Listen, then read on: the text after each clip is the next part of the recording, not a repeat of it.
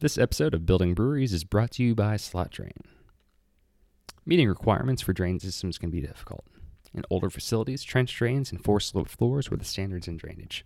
Today, Slot Drain is changing surface drainage by providing the first pre-sloped, prefabricated drain system. Slot Drain is designed to handle harsh temperatures and chemicals without corroding, and can help manage your humidity levels while still reducing bacteria and saving you both cleaning time and effort.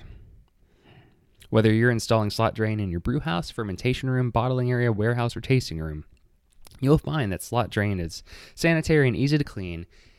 It's corrosion resistant and controls odor. It handles extreme temperatures and is easy to both install and maintain. If you want to learn more about Slot Drain, visit their website at www.slotdrainsystems.com. Slot Drain also invites you to stop by their booth, number 4009, at the 2017 Craft Brewers Conference and Expo in Washington, D.C. this April to find out why your brewery may be spilling money down the drain.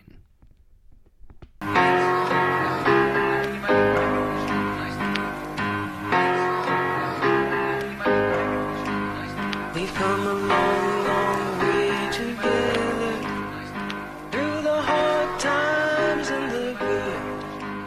I have to celebrate you, baby. I have to praise you like Hey, beer nerds. Welcome to the podcast. In this episode, I went down Interstate 64 to speak with Lexington, Kentucky breweries West Six and Country Boy. These two breweries are pretty close in age and have been operating both for about 5 years each now. At Country Boy, they're growing a lot. Daniel Harrison, one of the four co-founders, had a lot to talk about, so we go over their origin story that kind of begins in Japan. We talk about some infected beers and how, as a company, they can rectify that. Family life in a brewery, and we talk about their new Georgetown facility, as well as their big 5-year anniversary plans. Then I speak with West Six Brewing Company's Joe Kuzman, and, for what it's worth, I recorded this about 2 weeks after the Country Boy interview. But we're talking about their impressive philanthropic work and kind of their vision, their holistic vision on helping the agriculture in the Commonwealth of Kentucky. They also do the Pay It Forward Cocoa Porter, which I highly encourage you to kind of do some research on and see what charities those six-packs help. They have a new tap room, about a mile away from what they're calling the Green Room. And we also kind of hit on their logo and some problems with a big brewery. Let's just say it rhymes with Hajikmat. And we talk about that for a little bit. Now, before we get into the interviews, I'd like to throw a little bit of love out to Tailspin Ale Fest, held here in Louisville, Kentucky, the other day. It was my first time attending, and a huge thanks to the organizers and volunteers and breweries that were all there, making sure everybody in attendance had a fun and a safe time. What's cool about this festival, other than having 200 beers on tap and seeing over 150 breweries represented, it's that it's held in a World War II era airplane hangar at Bowman Field here in Louisville. So, they had live music and food trucks, and they had a charity raffle for Dare to Care Food Bank. And, all of the cool airplanes were on display. So 2017 was fun, and I'm imagining that their 2018 Tailspin Ale Fest is going to be even better. So go ahead and learn more about Tailspin Ale Fest at www.tailspinalefest.com. And, thanks to everybody that continues to listen. If this is your first time listening, do me a favor and subscribe. I highly encourage you to. Chances are you'll scroll down and see another brewery interview that you probably want to listen to anyway. So please like Building Breweries on Facebook and follow the show on Instagram. My personal Twitter account is @MolarMD if you need to reach out. I'm here in Lexington, Kentucky with Country Boy. I am with Daniel Harrison, DH, and Molly. How's it going, guys? Very, very well. Can't complain. Excellent. Yeah, so, you all opened in February of 2012. We're just about to hit We're just about to hit your 5-year anniversary, and we'll talk about the celebration and everything here pretty shortly, but congrats on that 5 years. Thank you very much. There were a total of 4 co-founders, That's right? correct. All right. What's your story? How'd you all meet and get together? Yeah, so we call ourselves, first of all, the embodiment of contradiction. So I got into craft beer when I lived in Japan for 3 years, and I was there with my partner, Nathan Coppage. Both of us were there teaching English in the public school system via the Sister City program with Georgetown, Kentucky, and Tahara, Japan. And then, just being in Japan for a long, extended period of time, you got to get into something if you're going to make it. And so we got into craft beer. We had friends that were into history and flower arranging and Japanese cuisine and things like that. And we thought, hey, we like drinking beer, so let's choose that route. And so we made friends with a guy named Brian Baird from Oxford, Ohio, who has Baird Brewing Company in Japan. They started in 2000, and he kind of took us under his wing and mentored us, and just basically not taught us about craft beer, but we were just infected by his passion for it. And so Inspired. Inspired. And so really just saw what he was doing and how he was doing it, and thought, man, like, if I can only care that much about something, that's a good life to lead right there. And so he kind of empowered us and charged us with coming back to Kentucky and starting a brewery, because he knew that's where our heart was. And so we came back. Nate came back in 2009. I came back in 2010. The plan for the brewery was made in 2008, drinking beer at his bar in Japan. And so it took us a few years to come to fruition. We met Jeff, our other partner, Jeff Beagle, through the local homebrew club. And then Nate's brother Evan joined us after he graduated from his master's program in 2012 as well. So it's been some days it feels like 5 months, and sometimes it feels like 50 years. But we're going on 5, so it's pretty cool. What was the beer scene like in Lexington, before 2012? Like most people here in town, I came up in weird beers, as my friends called them back then, before we had craft beer. Pazos, Marikas, spots like that had weird stuff on tap. But there was Alltech was making Kentucky Ale, which they were running on all cylinders in, making some great stuff, and that was basically it. You had Beer Engine in Danville had gotten open, and Brian Holton was kind of revolutionary in his approach to it, with a bar attached to a little microbrewery that didn't look like what people thought a brewery was, with copper tanks and things like that. It could be done a different way, and he really helped us as far as paperwork and ideas and things like that getting open. But here in town there wasn't much, so us and West 6 got open about a month apart. We beat them to the opening line by about a month. I can remember when their partners all came here, Ben, Robin, Brady, and Joe, when we just had the warehouse, and we had some beers that we bought from Shenanigans and cracked them open and talked about, was this thing going to work, and who was going to come drink beer? So you and West 6 were hanging out before opening and just kind of sharing absolutely. ideas. We homebrewed. Nate and I homebrewed with Evan Thursday mornings, because that's when I was off from work, and Nate would finish up second shift and get up early, and then after that we'd go to the beer trap and hang out and drink some flights with Kevin Patterson. And so it was through that connection where we met Ben, and then found out their intentions at West 6. But yeah, we kind of had planned. We didn't know each other. We're going for it, but we had talked about what the scene was going to be from the beginning. So it took you a few years to get open, obviously. What in those planning stages, what was the most difficult part about opening a brewery? Back then it wasn't really difficult. We were so dumb that we didn't know what to be scared of it. We just thought, hey, let's just do it. Yeah, let's start an LLC. Let's get some insurance. Hey, let's sign a lease on a building. And here's our business plan. We'll sell beer, and we'll take that money and we'll buy more stuff to make beer with, and then we'll sell that beer. And that was all we thought of. We didn't know about distributors. We didn't know about ABC law. We didn't know about much of anything. We just thought it'd be kind of cool if we could, quit our day jobs and start bartending and selling our own beer. That'd be fun. And what was your day job?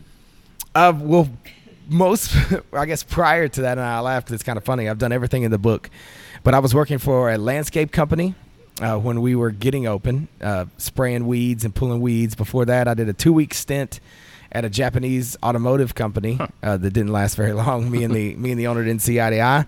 And then before that, I was managing restaurants in Georgetown and a place called Galvin's, where I actually got my start in the service industry bartending. So I've had that was post Japan. I've done everything in the world before that. Excellent. Molly, how'd you get involved here? Well, I met Evan and Nate a few years ago through a friend of mine, and kind of lost track with them when they were in the process of opening the brewery. But I was working up the street at Starbucks, and I saw the guys come through to get coffee, and I was like, oh my God, hey, how's it going? Like, caught up a little bit, asked him how it was going, thought nothing of it. And a couple hours later, I got a text from Nate that was like, hey, you want to be a bartender? And I was like, yes, please save me from this place. I was in the back seat, and or in the back seat is fancier than it was. I was in the back of a tiny little compartment in a not a full-size truck, and I was like, hey, and we were actually stealing coffee because my dad had bought me the thing that you can get like coffee for a month for free. Sure. after Christmas or whatever. And so we would just take loops around the building and each get a cup of coffee in it and dump it out into something else. And I was like, hey, that girl's bubbly and she's awesome, let's hire her. And so it's been a good decision, obviously. So the moral of the story is always be happy in the job, even if you don't like it, because you never know who's going to be watching. Well, at Starbucks, it's hard not to be bubbly because you're just hopped up on caffeine constantly. So, yeah, that was good. Let's talk about the Living Proof series a little bit. Living Proof is kind of the brainchild of my partners, Evan and Nate. And it's a venture into wild, wood-aged, sometimes foeder-aged or foeder-born beers that we don't really know where it's going to go yet. You know, Evan took a trip to Belgium, probably going on a year and a half ago now, to kind of get into and just learn about sour beers and that whole thing. And there's a lot of breweries in America. We never want to be negative, but there are a lot of people doing it the wrong way or doing it the easy way, I guess I should say. What is the easy way? Kettle. Nothing wrong against kettle sours. They have a place for everything. But to do one of those and try to make it a Cantillon is not. It's not the same thing. You know what I mean? Like you talk about beers that have hundreds of years of science and thought into them and have years of age on them, and you can't do that in a couple weeks, I guess. And so for us, we really wanted to look at it and say, if we want to make some of these beers, and our Goza is kettle soured, for example. But if we really want to make some stuff that we think is going to be comparable to some of those worldwide known sours, you got to do it right. Mm-hmm. And so we invested in a ton of barrels. Right now we have over 200 bourbon barrel size barrels aging. We have puncheons. We have 600-liter sherry butts and casks and all kinds of crazy stuff. We have the first 30-barrel. We have the first foeder, which is 30-barrel in the state. And so it's going to give birth to basically four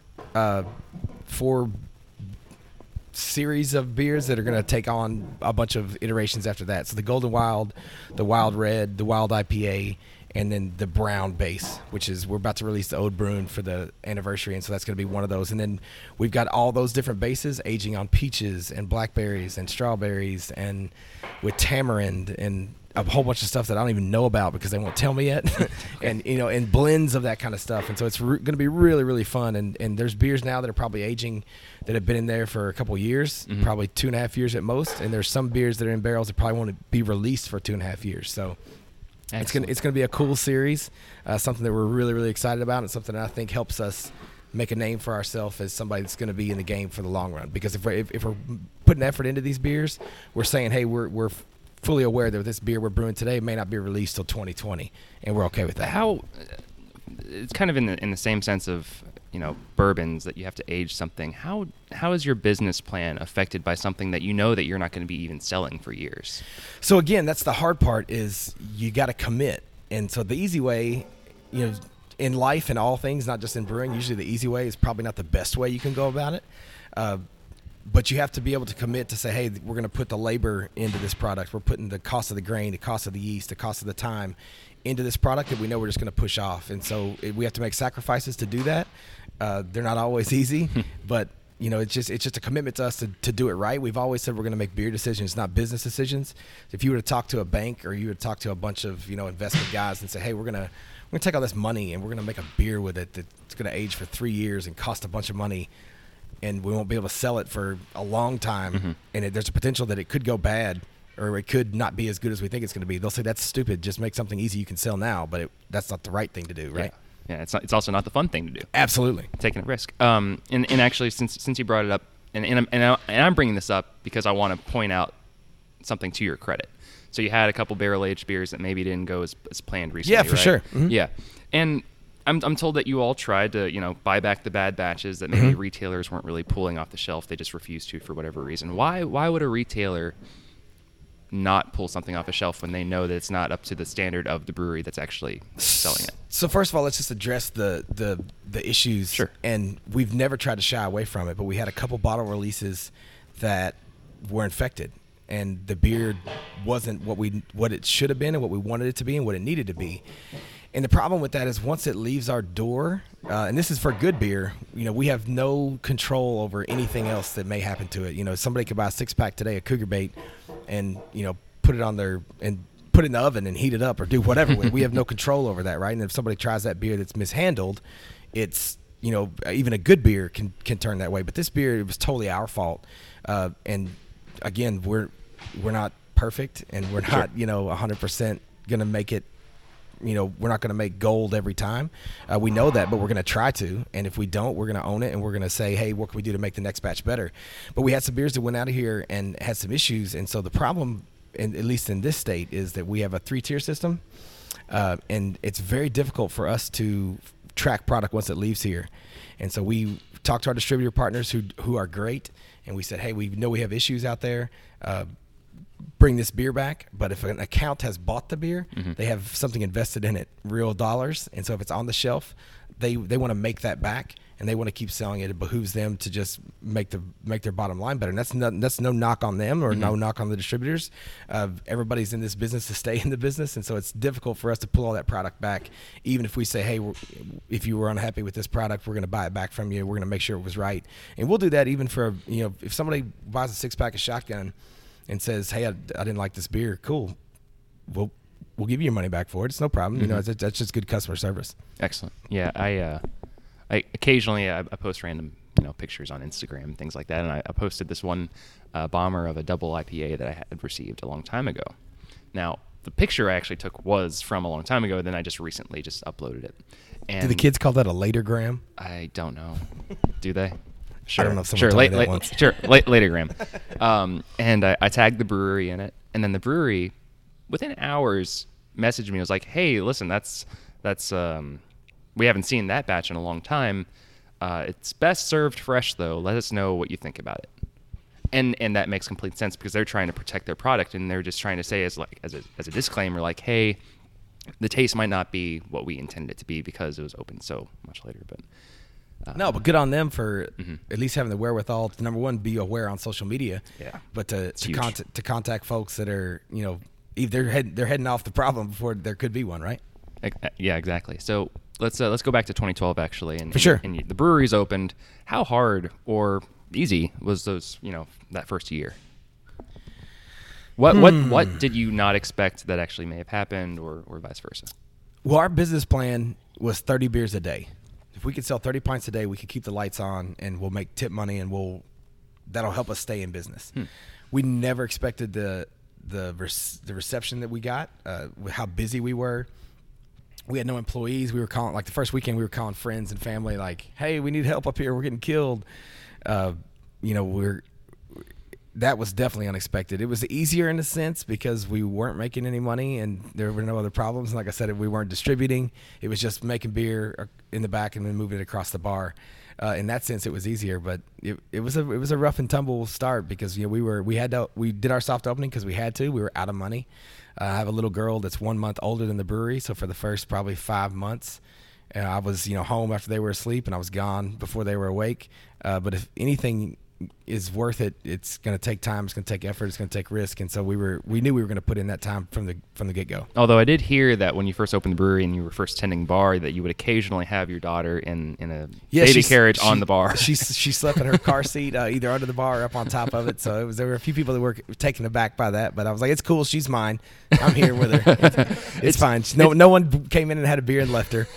It's obviously it's important if your family is supportive of you when you do a venture like this. In any small business, how does that affect family life exactly when you're trying to open something like this? Well, we're in the service industry, so it's the same for a lot of folks that are in restaurants or in the bar business. Like, we're going to pull long hours.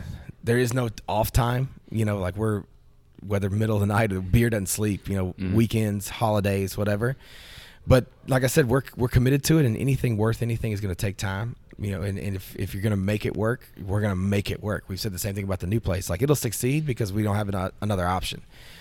We'll put in the time. That's where you separate the wheat from the chaff, I guess, as they say. Like, not the easy part is just saying, hey, I've got an idea, let's do it. The hard part is making those tough decisions and sacrificing and waking up when you're tired and you haven't slept and whatever it may be, you got to clean out the toilet in the middle of the night when it's clogged and you don't want to, that kind of stuff. You got to work during a game. The Cats may be in the national championship and you got to bartend. Did that happen to somebody? I guess. Yeah, we the funny story about that one is we were all bartending here for the championship, And everybody was just so into the game. We're unabashed. We're a Wildcats bar. And so we're trying to catch glimpses because we had one TV at that time behind the bar. We're trying to catch glimpses of the game. And finally somebody stood up and yelled at the bar, "Don't be an asshole. Order your beers in the timeouts and the breaks." And so then all the people came up then so we could all sit and watch the game together. So after that dude came up and decreed that, it was a much more enjoyable game. That's awesome. And we won. I will add, as far as family life goes, Sachan, DH's daughter, has already planned to start her own brewery. So he is definitely an inspiration to his kids, if nothing else. That's awesome. Let's talk about the Georgetown facility. Yes, sir. You did, your first 5 years here at the tap room, and things have obviously been going well. And now you're ready to move on with an additional facility. What's going to happen there? So, yeah, Georgetown was our solution to, we're running full tilt here. We can't keep up with demand. We're always, we're short in orders just because we can't produce any more beer with the amount of space we have here, with the size of the brew house and the size of the fermenters. So our solution to that was to, after many failed attempts of finding another building to move into that was pre-existing, was just, hey, let's build one. Let's make a building that's only geared to make beer. And so it's going to be the home for production of all our core brands. So Cougar Bait, both cans and draft, Shotgun Wedding, and then the upcoming Halfway Home Pale Ale, Cliff Jumper IPA. Probably some other stuff as well once we grow a little bit and put some other seasonals in package and things like that. But it also has a tap room there that's going to be a shrine to beer. It's about 4,000 square foot inside, which is 4 times as big as we are here. Oh. Plus a 5,000 square foot patio. We have event space, we have private space, we have grassy space. It's going to be really, really cool. A tourist destination, we hope, where it sits in proximity to the Toyota factory and the horse park and things like that. So it'll be the next level for us that we're really, really excited about. It'll let Lexington turn back into a playground.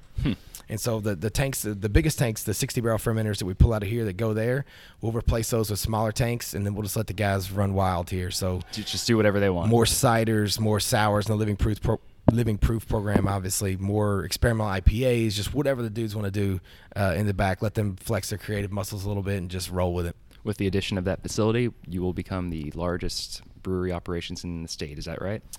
Well, we will be the largest brew house in the state with a 50-barrel brew house. Now, our friends over at Alltech still produce a whole lot more liquid than us every year. They're shipping worldwide and they're doing some really cool stuff. But we'll be the biggest brew house in the state, and then in all friendly competition, I hope we're the biggest brewing operations in the state pretty soon. That'd be good. Excellent. All right, so let's talk about your 5th year anniversary. Yes, sir. It is this month, right? Yeah, that's next weekend. Next weekend. How are you celebrating? Well, we've got as usual in the tap room, we're releasing a ton of crazy beers. We've got 2 different bottle releases. We're releasing our double-barreled Shotgun Wedding that's retooled with a really cool label that a local artist did. We're releasing the Living Proof, the Ode Bruin, which is going to be an amazing beer. It's got a cool package. Molly's giving the she's seal of approval. It's got a really cool package, a really awesome label. The liquid is out of this world, and it's some stuff that, like I said, it's been in the barrel for years. So it's got a lot of making to it. The tap room will be a lot of fun. I would tell you all the stuff, but I don't see the poster sitting right in front of me. I'll hand the mic to Molly. I work with our events coordinator pretty closely, so I have the whole thing memorized. Yeah, good, but good. On Thursday we have a pretty popular event that we've done with the Gastronomes, which is a local food truck, and they do. We'll put on 12 kind of rare, fun beers of ours, and they pair a small plate with each of the beers. So that's not ticketed. People just come and order what they want to order and drink beers and hang out. So that's 12 by 12 by 12. Mm-hmm. So that's always a fun one. And then Friday, we'll release the Ode Bruin at 5. And that will just be, we have Athenian Grill, they've exploded in the past 5 years, but they were one of the first food trucks that was regularly booked here. So they agreed to come back and hang out with us. So we're going to do that. And then Saturday was going to be our sneak preview tour of the new facility. So we sold tickets. We're going to give people breakfast, come hang out in the morning, drive them out to Georgetown, show them the new place, kind of just give everybody the rundown and get them as excited as we are about, the new place opening. So that'll be a fun event too. Excellent. Well said, Molly. When can people visit the new brewery once it's open? Well, we are not 100% ready to release an opening date, and the only reason for that is we've got inspection. It's stuff that's outside of our control. So even though we may be ready to roll out the tap room and all that kind of stuff, we've got some inspections that have to take place first to be open legally. Our lawyers are glad I just said that. And so we're looking into February. So stay tuned to social media and things like that for the exact date. But most likely, sometime in the next 2.5 weeks, we'll be rocking and rolling out there. Brewing won't take place out there till probably April. Once the system gets put together. Right now we're doing a lot of fabrication, stainless welding on site, but the tap room will be open well in advance of that. All right. Well, guys, I see some beer in front of us that we need to drink, so I appreciate your time. Molly's is empty. She needs another one. Yeah, that's true. Way to call me out. Thanks. All right, guys. Thanks so much. I appreciate your time. Thanks for coming. Thank you. All right, I'm back in Lexington, Kentucky at West 6 Brewing Company here with Joe Kuzman. How you doing? Doing well, yourself? Doing well. You're one of the 4 co-founders of West 6. Is that correct? That is correct. Who are the other guys? My business partners are Ben Self, Brady Barlow, and Robin Seither. And how'd you all kind of meet up and create this thing? It's kind of an interesting story is that I was working for Amazon.com for several years and got burnt out and decided to quit and wanted to start my own business. So of all the places I'd lived, Lexington was the place I enjoyed the most. So I said, I'm going to come back to Lexington and start a business. Didn't know exactly what that was going to be, but started looking at what my passions are and what business opportunities there were here in Lexington, and decided I was going to open up a brew pub. And I was planning on doing it myself, and had a friend from college who had started Allentown and Bethlehem Brew Works, and was hoping he was going to be my free consulting. And then I talked to one of my other friends that I'd worked with at Amazon, and he said, hey, I know a couple other guys that are thinking about doing the same thing. So we met up one day and kind of talked about what we had in mind and what we wanted to do from, creating a beer culture here in Lexington, and just kind of went from there. Do you think that you've been successful in that goal? Yes, I think we have. I mean, it's kind of crazy. You look back, our 5th year anniversary is going to come up here in April, and to think about 5 years ago what craft beer was. I still remember first time we opened up and somebody came in and said, what's an IPA? And, probably a year after that, we had a Berliner Weiss on, and somebody was actually brought it back up and said, I think there's something wrong with this beer. So we actually had to tell our bartenders that, if somebody orders that, you have to say, are you familiar with the style? And if they aren't, then you give them a sample so they kind of know what they're expecting. Yeah, you have to educate the consumer. Yep. And now people come in and they say, how many different varieties of IPA do you have? What sours do you have? So it's amazing how just within 5 years things have completely transformed. Now, you mentioned Amazon.com. Did you hike the Appalachian Trail before or after that? I hiked after. So I quit Amazon the day after Christmas 2010 and started hiking on the Appalachian Trail. I've been on sections of the AT before, and everybody that you usually run into, they have a story kind of like that. They were working a job and they got burnt out of the job. I met a guy he was just about to start his 3rd year in law school and decided that he didn't want to start yet, and he just decided to take a year off and go hike the AT instead. Yeah, I mean that's a lot of the stories just like that. It's interesting. I had I guess I was in my early 30s at the time, and one of the guys I hiked with for around 500 miles of it was this 18-year-old kid that had graduated high school early. And it was the amazing thing that on the Appalachian Trail, it's, nobody really cares what you did in the past, right, or who you are. It's just, do I enjoy it? You're there, yeah. And, do I enjoy hiking with you? But he actually stopped in earlier this week, and I hadn't seen him for a couple of years. But it's cool. You develop those relationships, and, it's much like owning a brewery is you develop these relationships, and they can last a lifetime. Yeah. So let's talk a little bit about the building that we're in right now. You call it the Bread Box. Do you know much of the history behind it? I do. So it's a 90,000 square foot old bread factory. So the building was kind of added on to over the years, but the oldest section of the building is actually dated back to the late 1800s. The room we're sitting in here was probably built in the 30s or 40s and was actually used to slice and then bag the bread, and then it was transported into the center of the building. So it was a bread factory from late 1800s until 1995, and then it was a document storage company from 95 until 2005, and then it was just vacant until we bought it in August of 2011. What was the appeal when you bought it? To be honest with you, we searched all over town for for a space to put the brewery. And originally we were going to do a brew pub, so we were going to have a restaurant as well as a distribution arm to the brewery. We searched all around town, couldn't find a building that kind of fit what we wanted, big enough where we could do expansion, but also had character.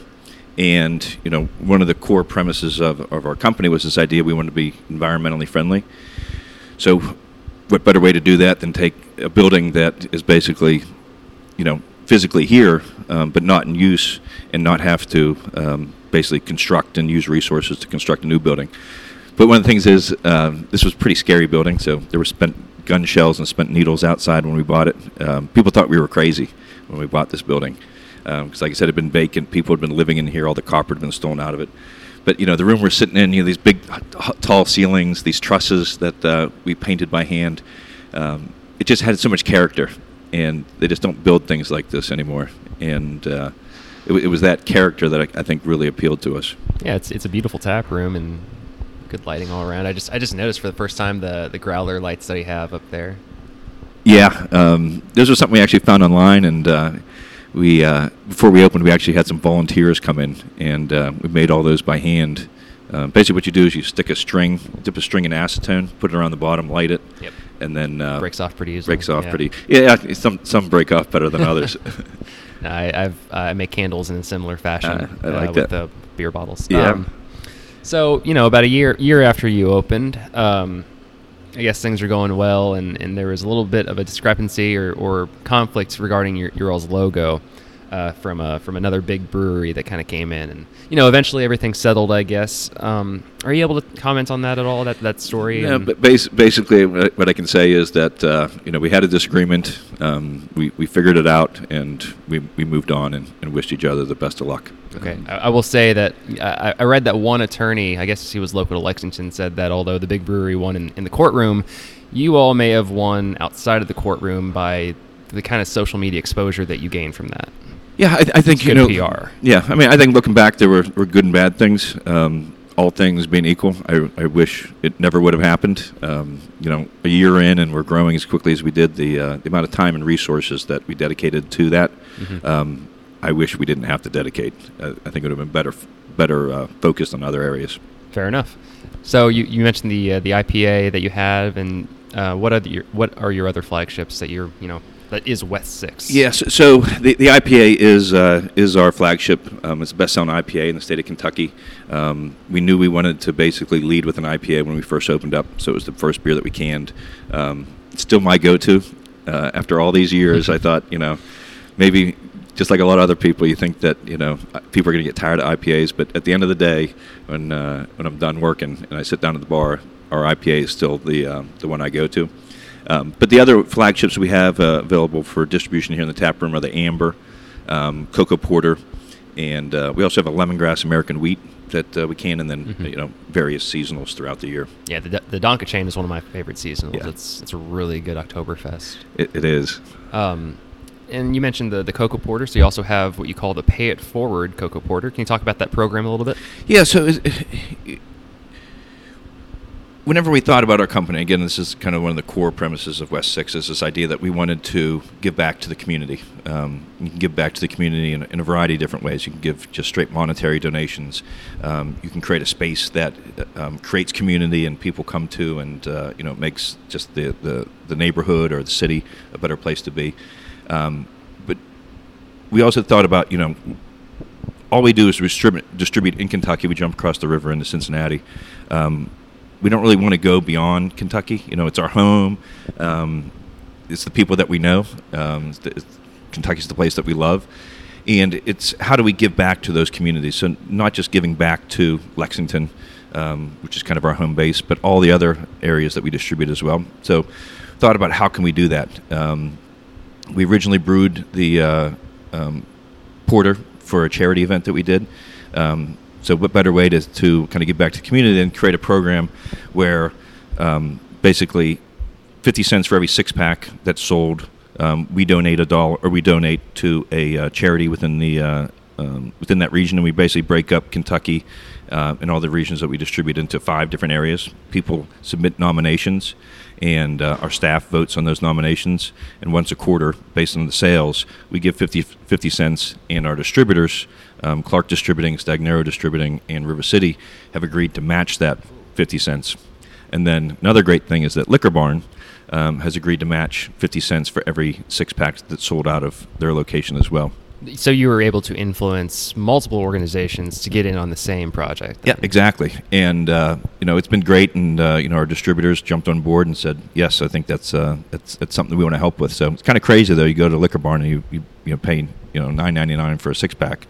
$1.50 of that is going to a charity within that Liquor Barn's region. And then many 6-packs are sold as well. So. They are, and it's my second. Our IPA is still my favorite, but our Cocoa Porter is a close second for me. If I were to open a brewery and I just wanted to have like my brewery's core beer, would you recommend it be an IPA?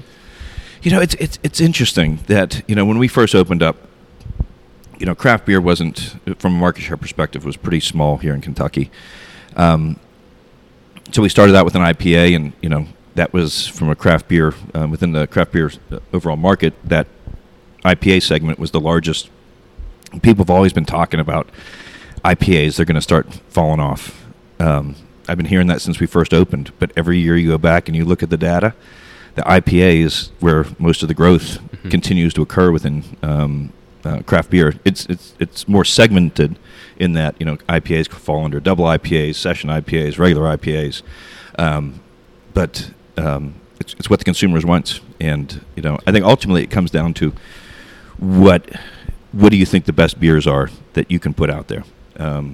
Not so specific on style, but you put the best product out there, and I think there's a market for it. Yeah, and in regards to the IPA, I mean, I feel like it's one of those few styles that people will go into any random bar or brewery and say, what kind of IPAs do you have? Like, they name that specific style, and I just don't really see that as well as, other styles. Yeah, that's exactly it. That's what, a lot of times we'll go into retailers, and they don't have an IPA on, and we say, you know what, you can do what you want, but it is unique in that respect that, in my mind, if you're a retail establishment owner, you basically have to have an IPA, because that's what I drink, right? And a lot of other people do as well. Yeah. So we're not exactly in downtown Lexington right now. A little on the outskirts, I guess. But it's not too far away. And you recently opened up the West 6 Green Room tap room in downtown Lexington.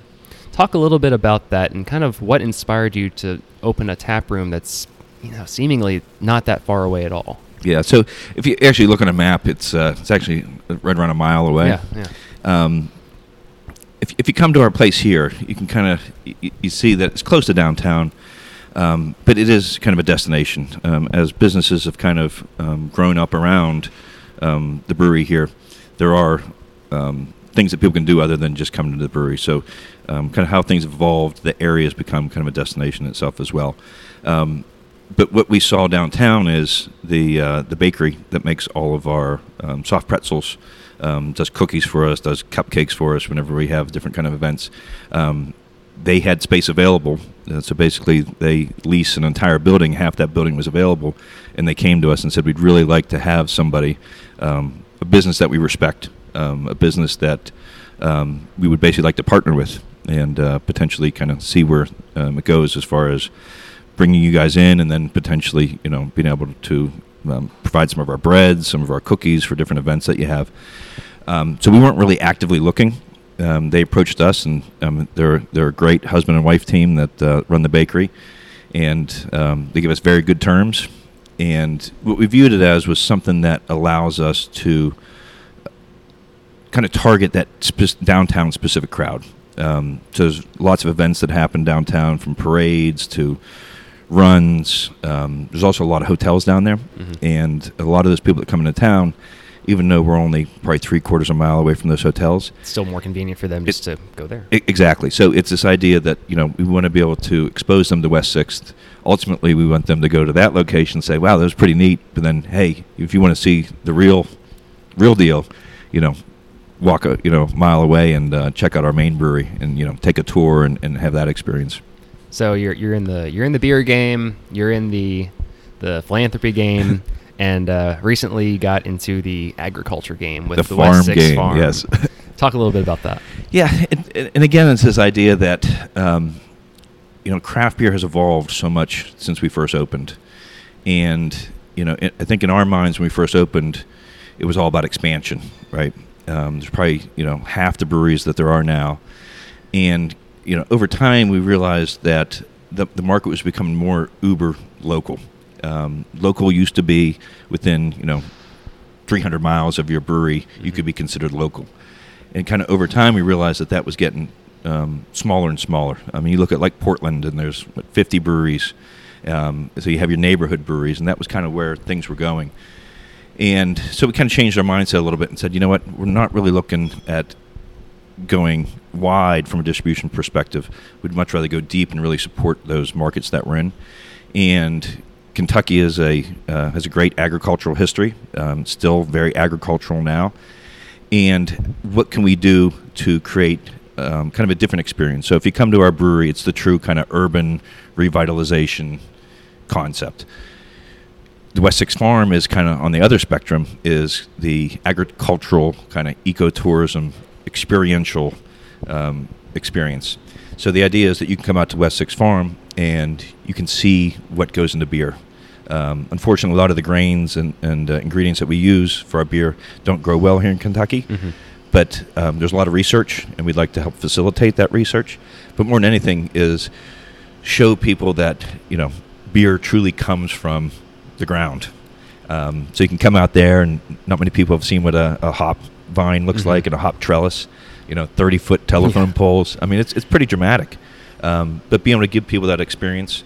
So our plan is in the spring, and we've already broken ground, we'll have a little bit over an acre of true hard cider apples.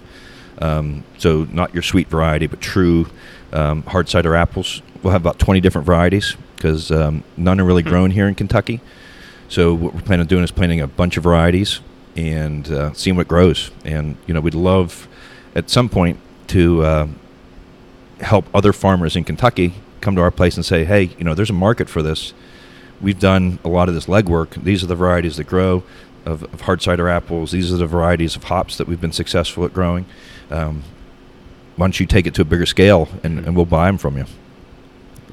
That's a fantastic business plan. I like that a lot. Helps the Commonwealth as a whole. Yeah, and like I said, I'm a big outdoors guy, so it's kind of nice to have 100 to 120 acres that I can take my little boy and my wife out and go for a hike in the afternoon.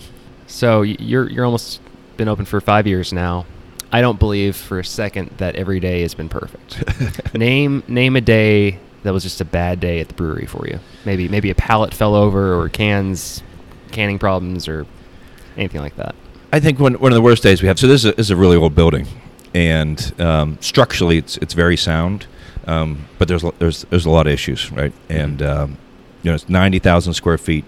The brewery occupies around 35,000 square feet of it, but we have a lot of other tenants, and kind of over the years, like I said, there was no electricity, no plumbing in here, so it's all been kind of added as the space has been occupied. Sure. Downstairs in our basement, there was an old galvanized pipe, and it broke one day. So if you imagine like the amount of just water and waste that comes out of 90,000 square foot building occupied by all these tenants, that was not a fun day. No, I can't imagine. Yeah. it. But no, like I said, I'm sure you've had a lot better days than. Yeah. I can't complain. Like I said, it's been fun. But to me, and one of the things I underestimated when we first started was this idea of the impact that a brewery can have on a community, and truly becoming kind of a community space.